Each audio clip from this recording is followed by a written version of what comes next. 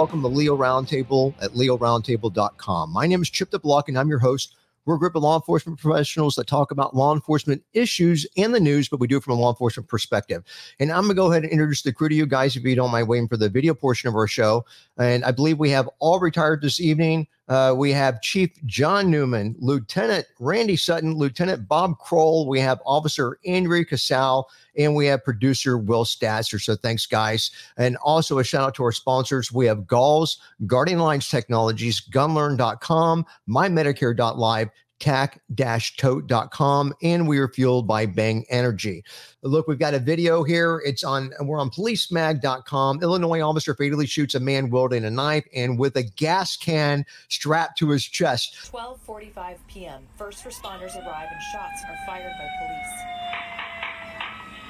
The Waukegan man in his 20s. We need David DeGresta and we got John Newman. We just need David DeGresta and John for this one because, we finally have a guy that confronts the police and he's got a gas can with gas in it strapped to his chest, during the confrontation. So Waukegan, Illinois officer shot and killed a man who allegedly came at him with a knife, a hammer, and a gas can strapped to his chest on Wednesday afternoon. So Waukegan police were called to the area for reported neighbor dispute. And they were told the neighbor was trying to start a chainsaw and had gasoline. So when the officer gets there, police say that a wooden fence separating the two properties in question, that it was on fire. So the officer goes back to get his fire extinguisher from a squad car, according to Fox 32. And as he's going to the property to put out the fire, he's approached by the neighbor with a knife, a hammer, and of course, he's got this gas can strapped to him. So the man refuses the officer's verbal commands, and he ends up being fatally shot when he raises his arm while holding the knife. John, only thing I'm at, why didn't they use the taser instead of the gun? Because, we got gasoline. It's another opportunity to have a good, cool video and a talking point on the show. It could have been just like that France video. Although I got to be honest with you, when I saw it, all I can think about is Tommy Boy with Farley with the road flare strapped across his chest. I'm like, in the land of you can't make this up, you can't make this up. So he lunged at him with the knife. It was a good shoot, but that guy was well-intended, that's for sure. Did it sound like you say endowed? What do you say? Well, what? John? Never mind. He was well-intended. In other words, this guy, because he came at him pretty, like I said, he raised a knife up above his head, but the guy put a lot of thought in strapping a gas can to his chest. Thanks, John. I had a friend of mine, the Dowds, Kelly Jo was a Hooters girl. She died of breast cancer, and Hooters has this big, breast cancer prevention fund and charity thing going on. God bless them for doing that. And Kelly Jo, great girl, and her husband, his last name was Dowds. And he always told me if he had a son, he was going to name him Wellen. And I thought that was always kind of cool. You're in school and they call you, hey, well endowed, I don't know. Maybe it's just me, Randy. I don't know. But is there anybody else on this one? And if not, we'll move to our next topic. How did we get off? Andrew, how do you let me get off these tangents? So we're on Rumble now. This is Butters, the channel. The size really matter. I'm sorry. Does it really? What? The size really matter. Well, that's a good point, Randy. I hope not. I hope not for our sake. So yeah, but no. And Bob Kroll wasn't here. When we were talking about the video and the gasoline and stuff, we've had 2-3 videos where we've had an accelerant and we've had a taser and we've had a fire. And normally the fire is on the bad guy. So we've just had that happen in like 3 videos. And so it makes for some interesting talking points. And sometimes the accelerant is from OC or CS gas. And apparently the people across the pond, the first one was in France that we covered. And apparently they were still using I guess an alcohol-based carrier agent for the CS or OC spray. And they didn't get word across the pond as far as it being flammable when they're using tasers at the same time. So, but moving along, we're on Rumble. Dash cam shows a wild pursuit of a carjacked box truck.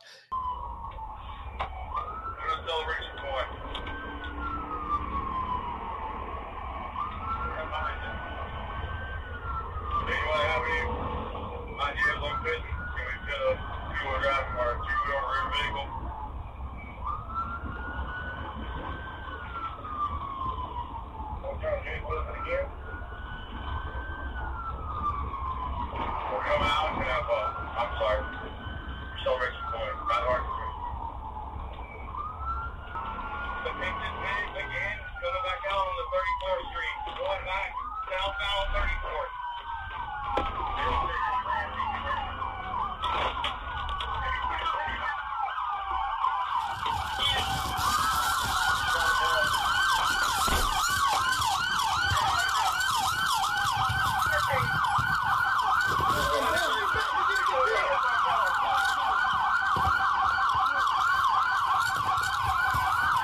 And I, did not originally realize that this was in Tampa, in my neck of the woods. So at approximately 4:05 in the morning on August 23rd, 2022, Tampa police responded to the report of a carjacking. Of course, Tampa police is my old agency and Chief Newman's old agency.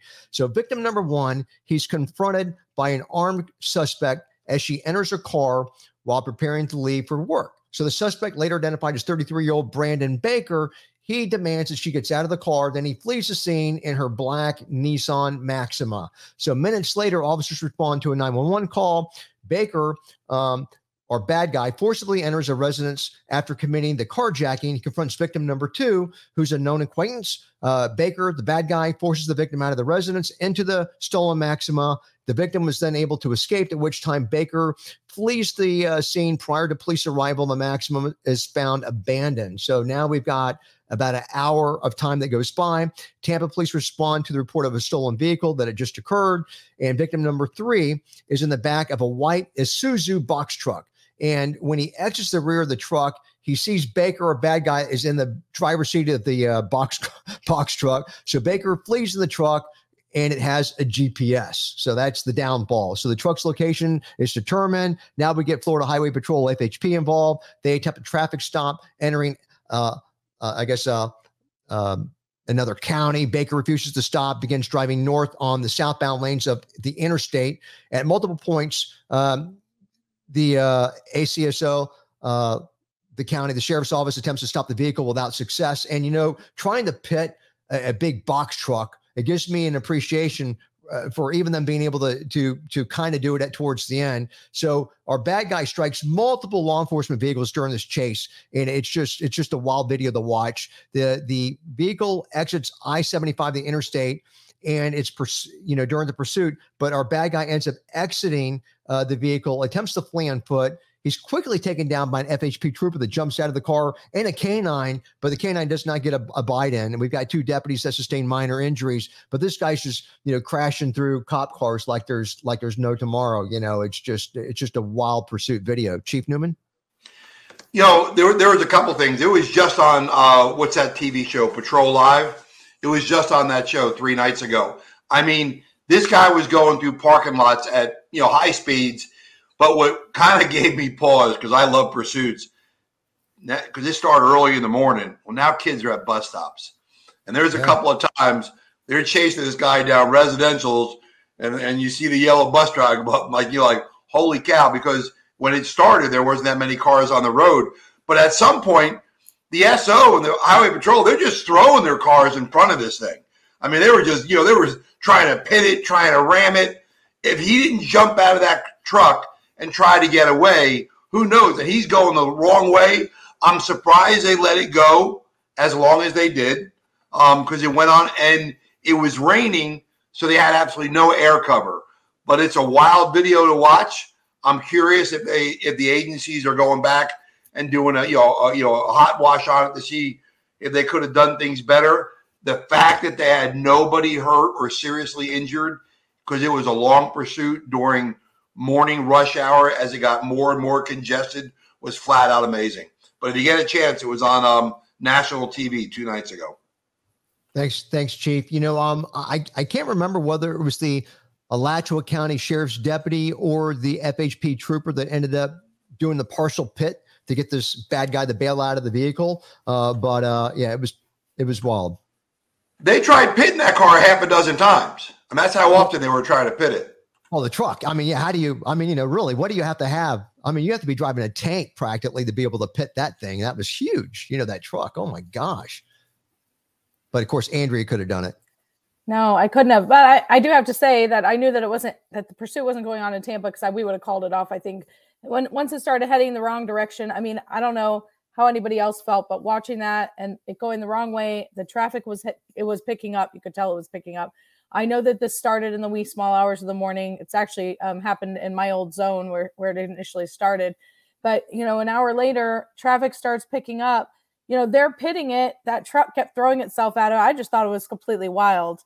And to answer Randy's question, I'm 5'2", size does not matter. Thank you.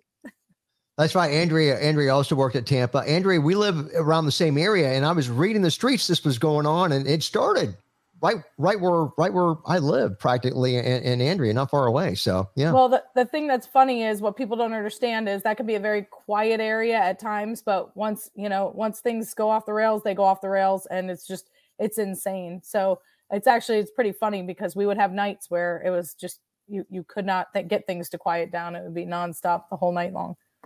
Yeah, we have a user on YouTube, Tao, saying that where's Vin Diesel when you need him.